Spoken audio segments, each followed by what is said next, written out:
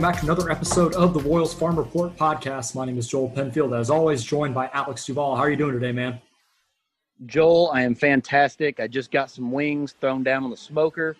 They'll be ready in a couple hours for dinner. I cannot wait to enjoy some home-cooked wings, watch Chris Bubic pitch, and enjoy my Monday evening.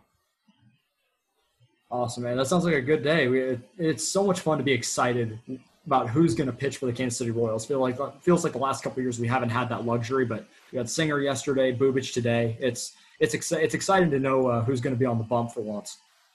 Yeah, for sure. I've been looking forward to tonight all day. Today was our teacher's first day back at work, so we were back at work for the first time. Really, this is my first day in the office since March after we got shut down. So it was nice to be able to know at work today that we were looking forward to something. And tonight we're really excited. We have a former Major League Baseball player on with us. He is not just a former Major League Baseball player, but he hosts a show, Breaking the Norm, on 810 WHB and ESPN in Kansas City. He's also a dear friend of mine, someone who I've looked up to a long time.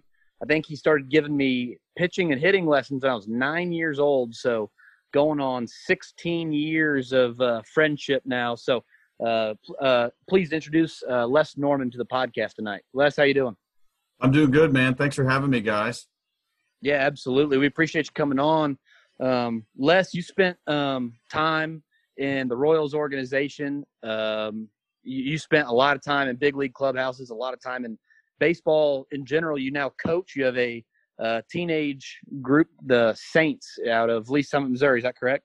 That is correct. Yeah, my youngest son. I coached both my boys, but last summer, as my oldest was graduating high school, he decided to shut it down and move on to getting his degree and starting to study and having some free time in the summer. So now I just coach my 15/16-year-old son, but it's still the Saints. Yeah.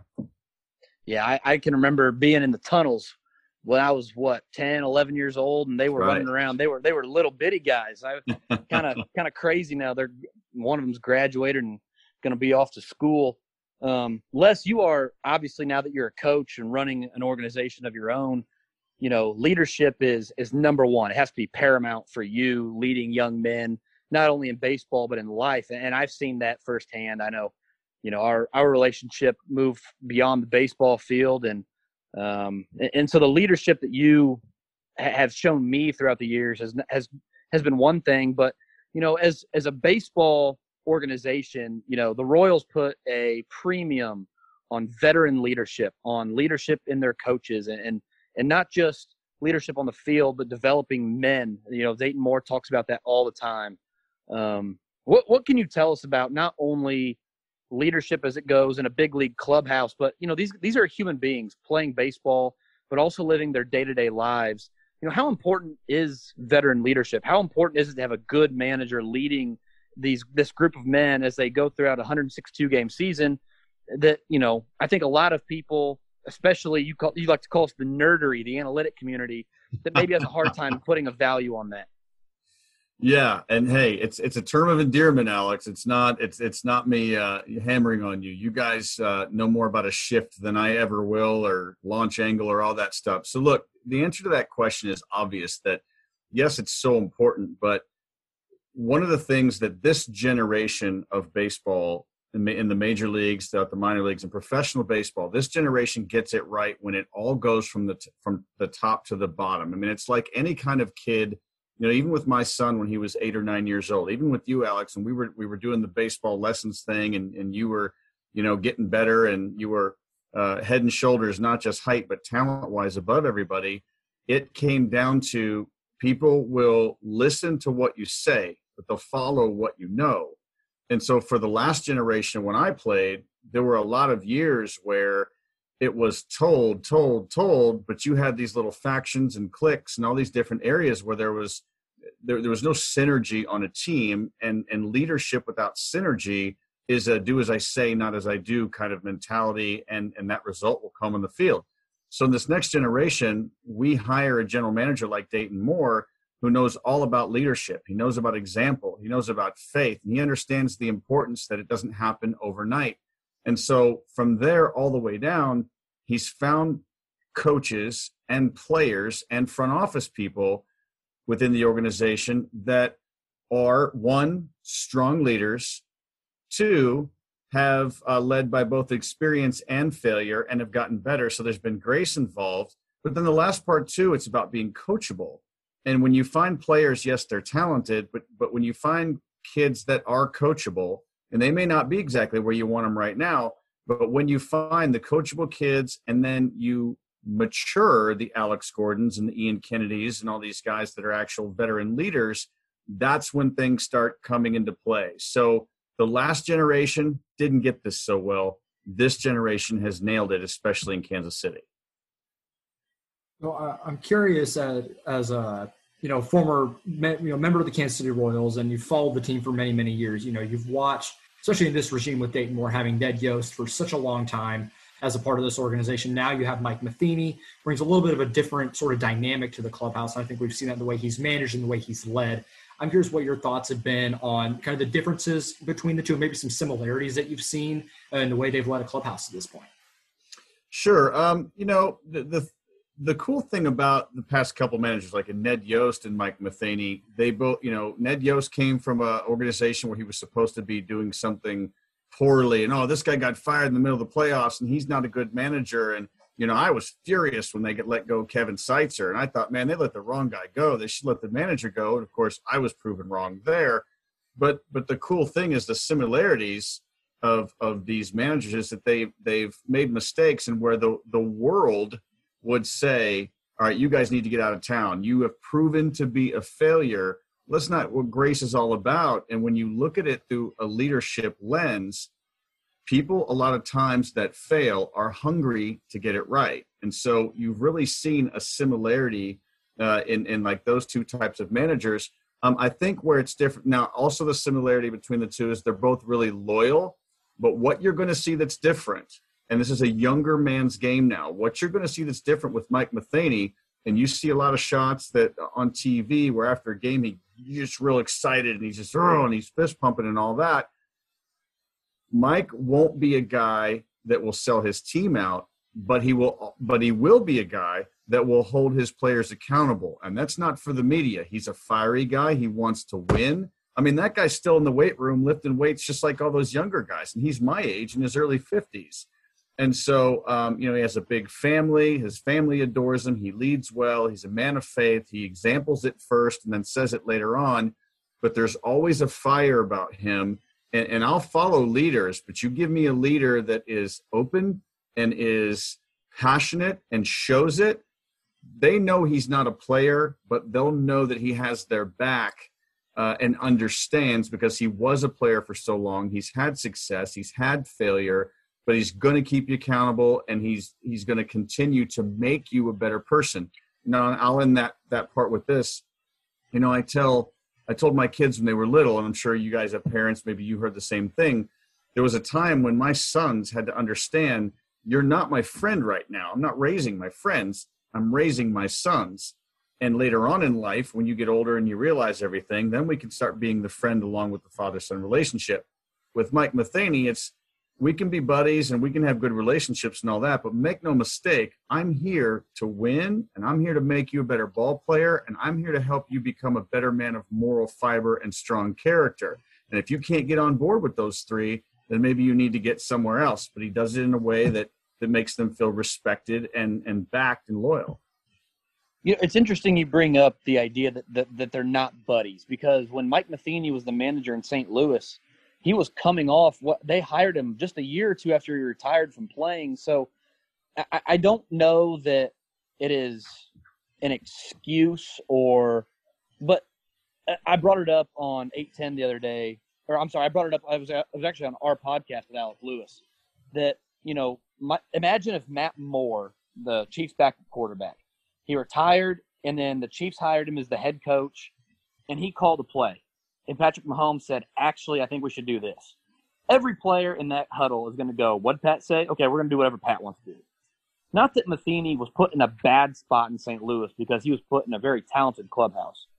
But Yadier Molina was still the starter on that team while he was managing. Matheny had been his backup. So I feel like he was probably put in a really tough spot where, yes, he was the manager, but I kind of wonder how much respect, because you talk about, how they do it and the way they lead and then talk later. That would have been really difficult for Matheny to go from the buddy that was the player to the manager. So, Les, I have to imagine that him coming over to Kansas City is a fresh start. He's really going to be able to lay the foundation of who he wants to be as a manager, because except for Trevor Rosenthal, nobody there really knows who he was as a player before he became the manager. Yeah, Alex, absolutely. I feel like they did put him in a tough situation. They should have known right there. You don't hire a backup catcher and then just flip-flop him over the starting catcher who's been around and is widely known as one of the greatest minds, and arguably between him and Sal, one of the greatest catchers in the game. That was a mistake. Not to mention, St. Louis has a really fickle and unusual fan base. And it's not because I grew up a Cub fan in Chicago and I played for the Royals, although that might have a teeny bit to do with it. But in all seriousness, it's a fickle fan base and every team wants to win, but there's a different type of fan base in St. Louis where, okay, people grumble. It's if you lose, man, get out of Dodge and to the 10th degree. So you had a clubhouse in St. Louis when he got there that, look, we don't need a manager to be our friend. Just roll the dice and let him go. And so I think Mike, being a nice guy that he is, without that managerial experience and without having the separation of, a few more years from player into manager, that did not do him any service whatsoever. And in turn, he didn't leave town. They ran him out of town, and it was a benefit to us. But the good thing is that when the Royals hired him, they put him in the front office in a low-key position. Didn't make a whole lot of conversations. I don't know how many times people said, "Does Mike Matheny work for the Royals?" It's like, yeah, they hired him like a year ago or 2 years ago. Like, really? You never hear about him, and that's because he was building up that time and building up that credibility and learning the system and all that. And so, I'll bet if you asked Mike Matheny to be where he is now, if he'd had to go through the St. Louis thing again, he probably would say that he wouldn't have changed anything because it taught him so much more. And he's going to be better for the Royals. Royals fans should be glad he went through what he did, because he's going to be better for this Royals team and these Royals players than he was when he was in St. Louis.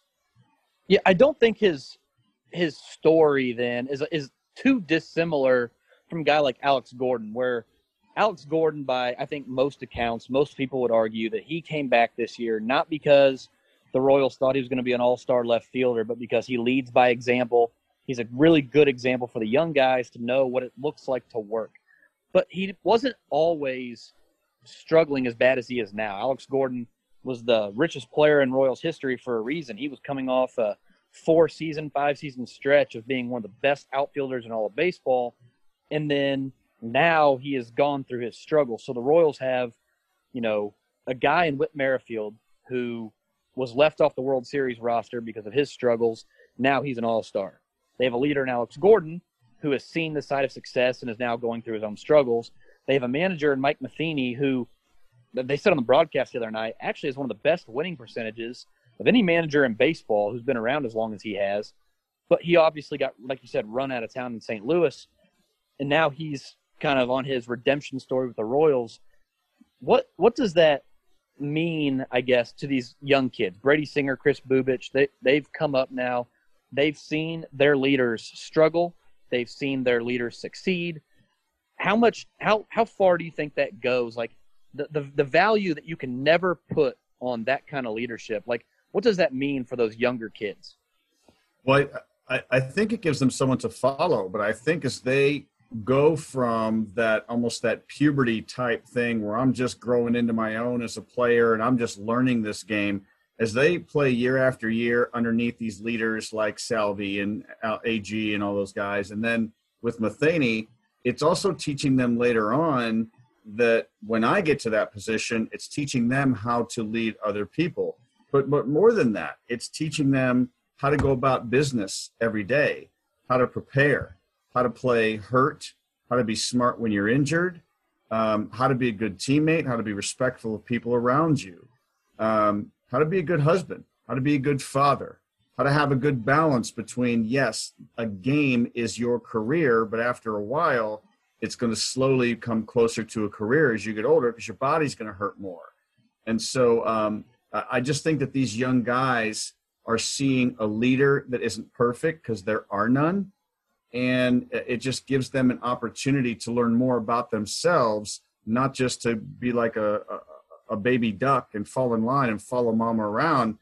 Anytime you learn, and while you learn, it gives you an opportunity to grow as a person, then that is invaluable leadership.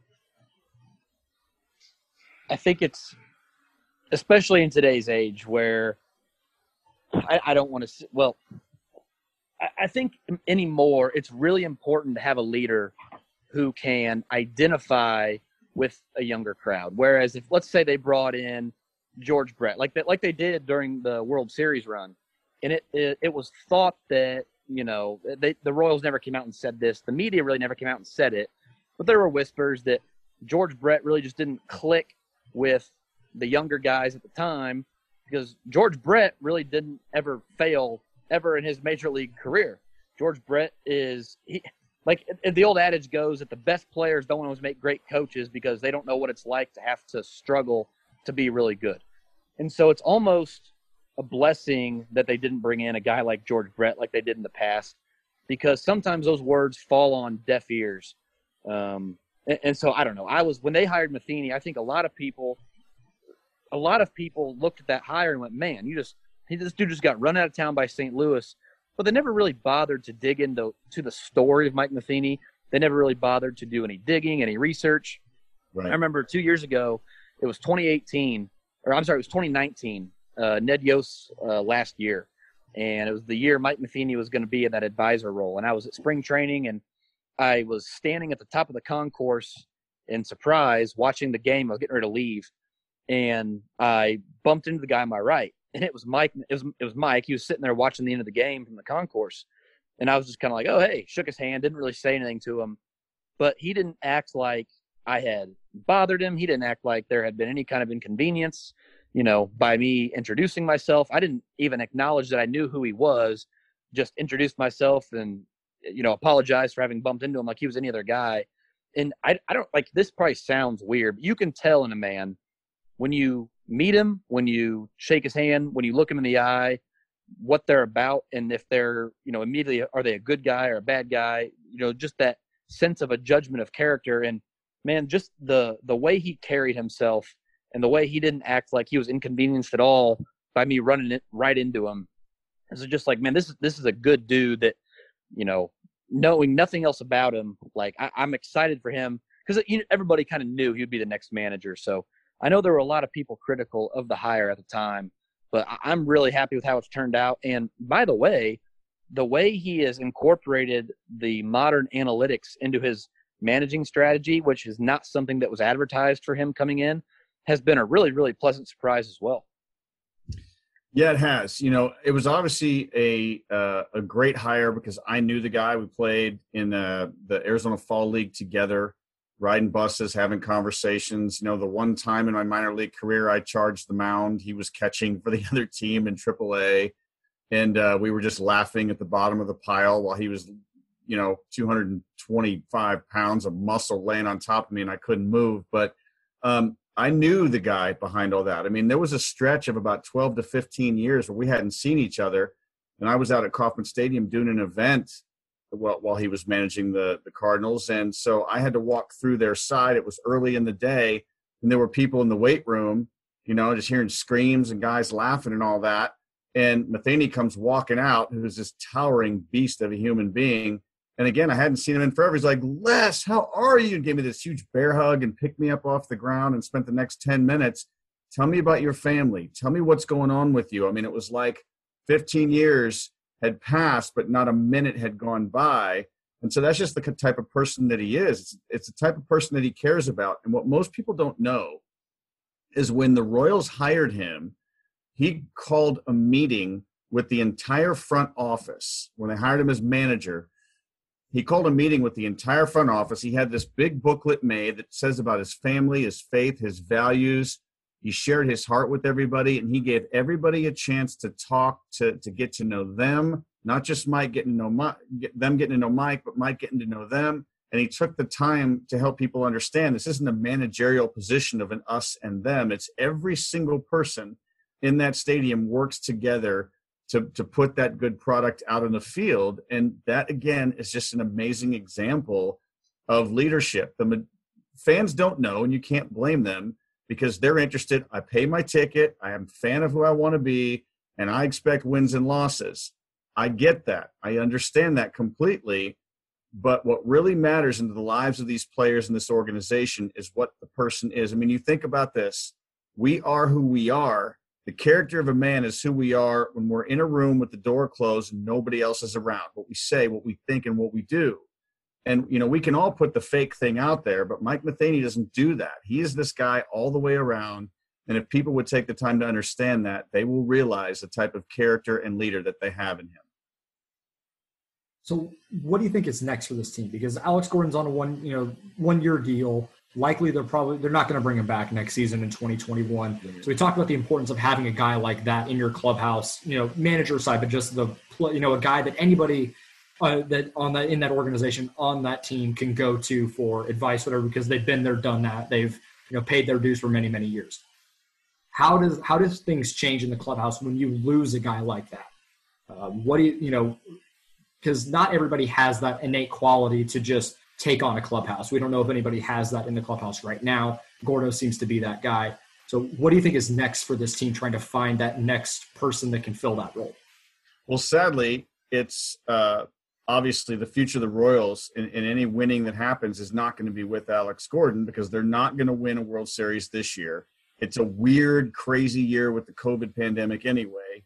But the cool thing about them signing him back, and he was willing, this shows the character of Alex Gordon, that he's not just here to be a leader. He's here to play and produce and get on the field, and all the Gold Gloves. He's earned that opportunity and to be able to get on the field. But this becomes a transition year for him, so these younger guys can see what it's like one more year. And then when Alex retires and rides off into the sunset, which I'm sure he will with a big old thoroughbred, then these young guys are going to have another year of experience. But they also have guys like Kennedy. They also have guys like Salvi. Whit Merrifield, even though he hadn't been playing too long, is now a seasoned veteran and is successful. So you have guys around that have played this game long enough. And so the cool thing is that Alex is there to help. I mean, it was like when we got a new puppy. We had this lab, and then we got a golden, and we didn't think this lab was going to be around. And so, but he spent the first year training our younger one, and now I've got like the smartest dog in the world. It's unbelievable. And it's not just because it's a smart breed. It's because he had the older veteran dog to lead him in the right and wrong things in life. So it's just really cool to see Alex still be there. We know he won't be there. I think there's you guys said at the beginning of the podcast, think about every day how exciting it is. Who's pitching tonight? Is it Singer? Is it Bubic? Is it Keller? Is it Duffy? Is it Singer? I mean, who's it going to be? And that's really neat to see. And we haven't had that in a while, because a lot of times we would say, okay, who's pitching tonight? Oh, that guy? Oh, man, I think maybe I got something to do tonight. Or you're expecting something negative, like we're going to get beat by 10 runs. So it's not like that anymore. And even if they did, they're young, they're coming up. And so this Royals team, in my opinion, is really primed over the next few years to do something really good, because you have young guys that are already proving talented. We're finally getting a strong and stable starting rotation. Our bullpen has been locked down, and we have at least the potential to score a lot of runs. And so I like the way it looks, and I think that there's still going to be enough leadership there, like with Salvi and other guys, that continue to bring these younger guys along. Brad Keller's already going to step into that role. Duffy's going to be a guy that steps into that role. So everywhere you look in every facet of the game, the Royals have leadership that is continuing to develop or is in place that keeps this a firm foundation. And I think we've seen evidence of that back in 2015. 2014, Billy Butler was around, and the guy that they traded for to reset the culture of the organization, right? James Shields. Yep. They both depart from the team after the 2014 season. So in 2015, those guys are gone. But now we see Eric Hosmer, we see Mike Moustakas, we see Danny Duffy, we see Salvador Perez step up and be those leaders. So I think it's easy to say, okay, yeah, Alex Gordon's here, he's training them. But, I mean, we've seen evidence of that. We have seen Danny Duffy learn from James Shields and then step up and be the leader of the staff and be the leader of the team. So not only, this isn't a theoretical discussion. We've seen this in action on this team before, which is really cool to see, because it would be one thing if Dayton Moore talked about leadership, but really we never saw these examples. But it is obvious on the field the leadership qualities that these guys express. And man, I think that's one of my favorite parts of being a Royals fan, is how much that really does mean to them, and they put their money where their mouth is in that regard. Yeah, you know what? I would have given anything to be a player in this generation, in this organization, than I was back there. And I'm not going to I'll throw Bob Boone's name out there, because I've never been a secret that I'm not a fan of that guy. That guy was he was a great catcher and a great player, but as a manager, that guy was in for himself, man. And that's why he never had that clubhouse. That's, you can say he lost because in 162 games, he had 158 different lineups, which, the nerdery, you guys could figure. You imagine the odds of all that and there's only 9 spots, so that's crazy. But that wasn't why he lost, and we had talented players, and that wasn't why he lost.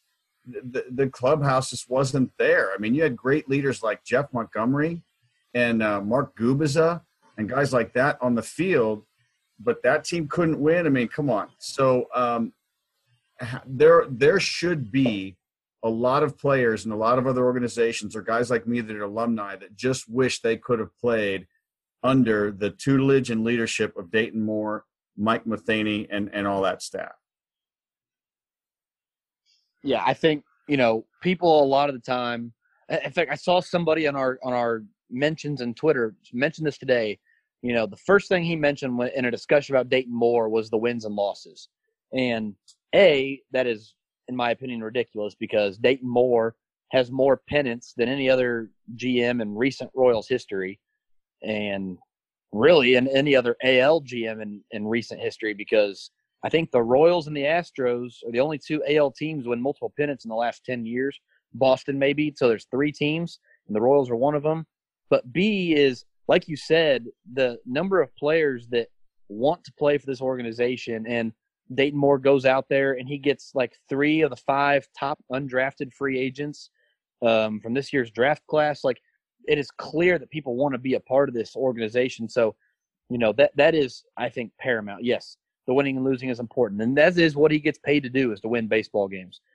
But his development in the Urban Youth Academy, his insistence on putting money into a scout team, the Royals scout team, so that teenage kids can go play baseball with members of the Royals front office, where they're being watched, they're being taught how to do things from the ground up. So not only his leadership on the field with the team, but in the community as well, man, is it's admirable at worst, but it is, I think David Glass changed the future and the fortune of the Royals organization when he hired Dayton Moore back in 2007.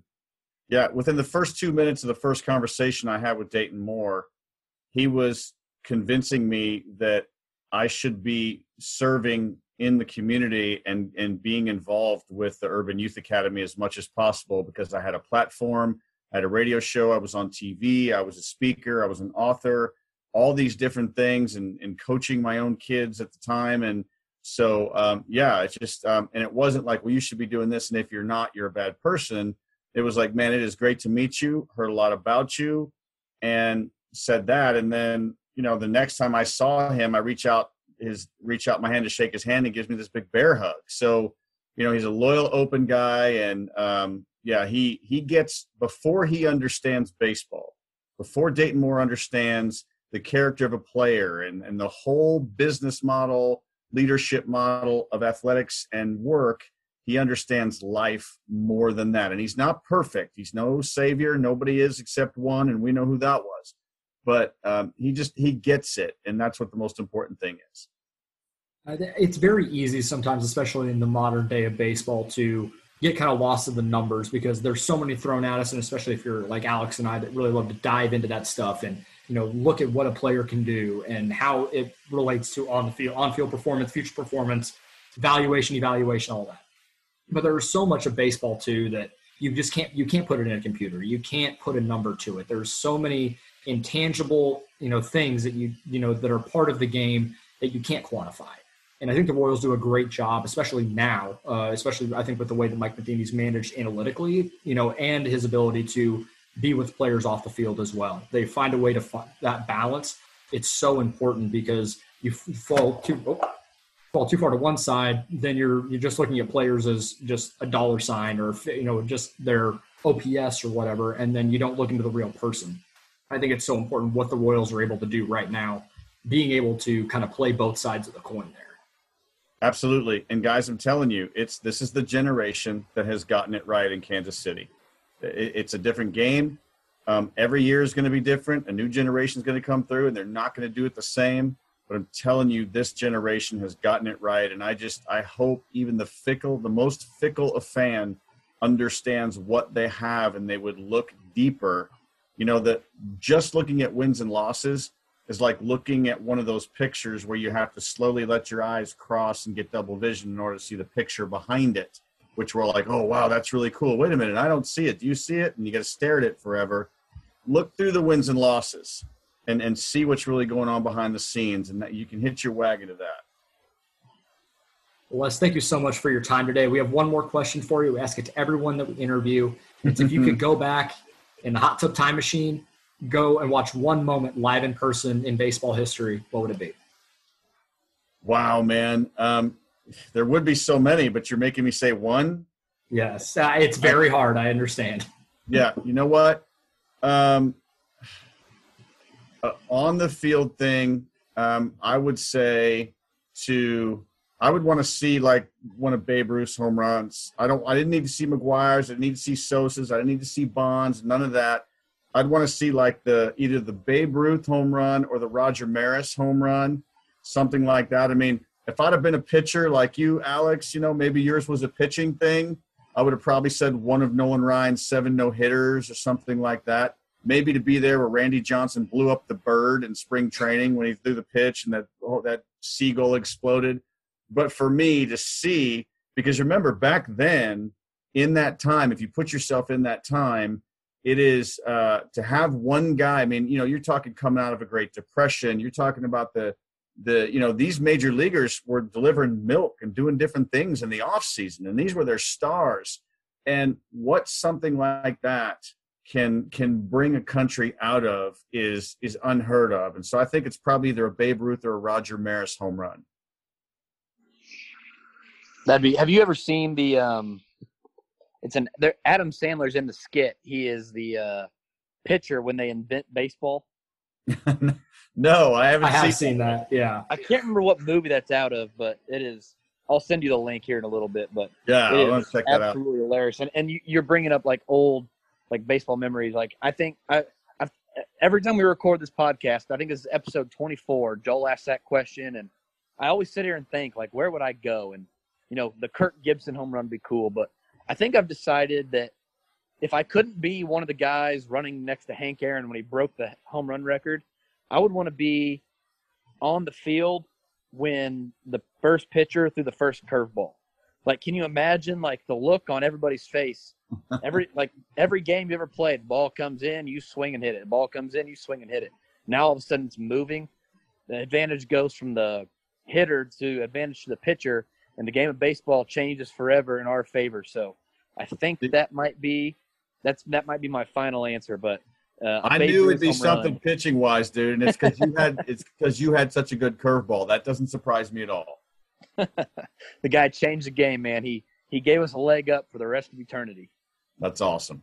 I was a lefty, and I had to rely on that because I threw 75, so I had to pitch backwards. That's all right, man. That's still bringing it, depending on how old you are. So that was my senior year of high school.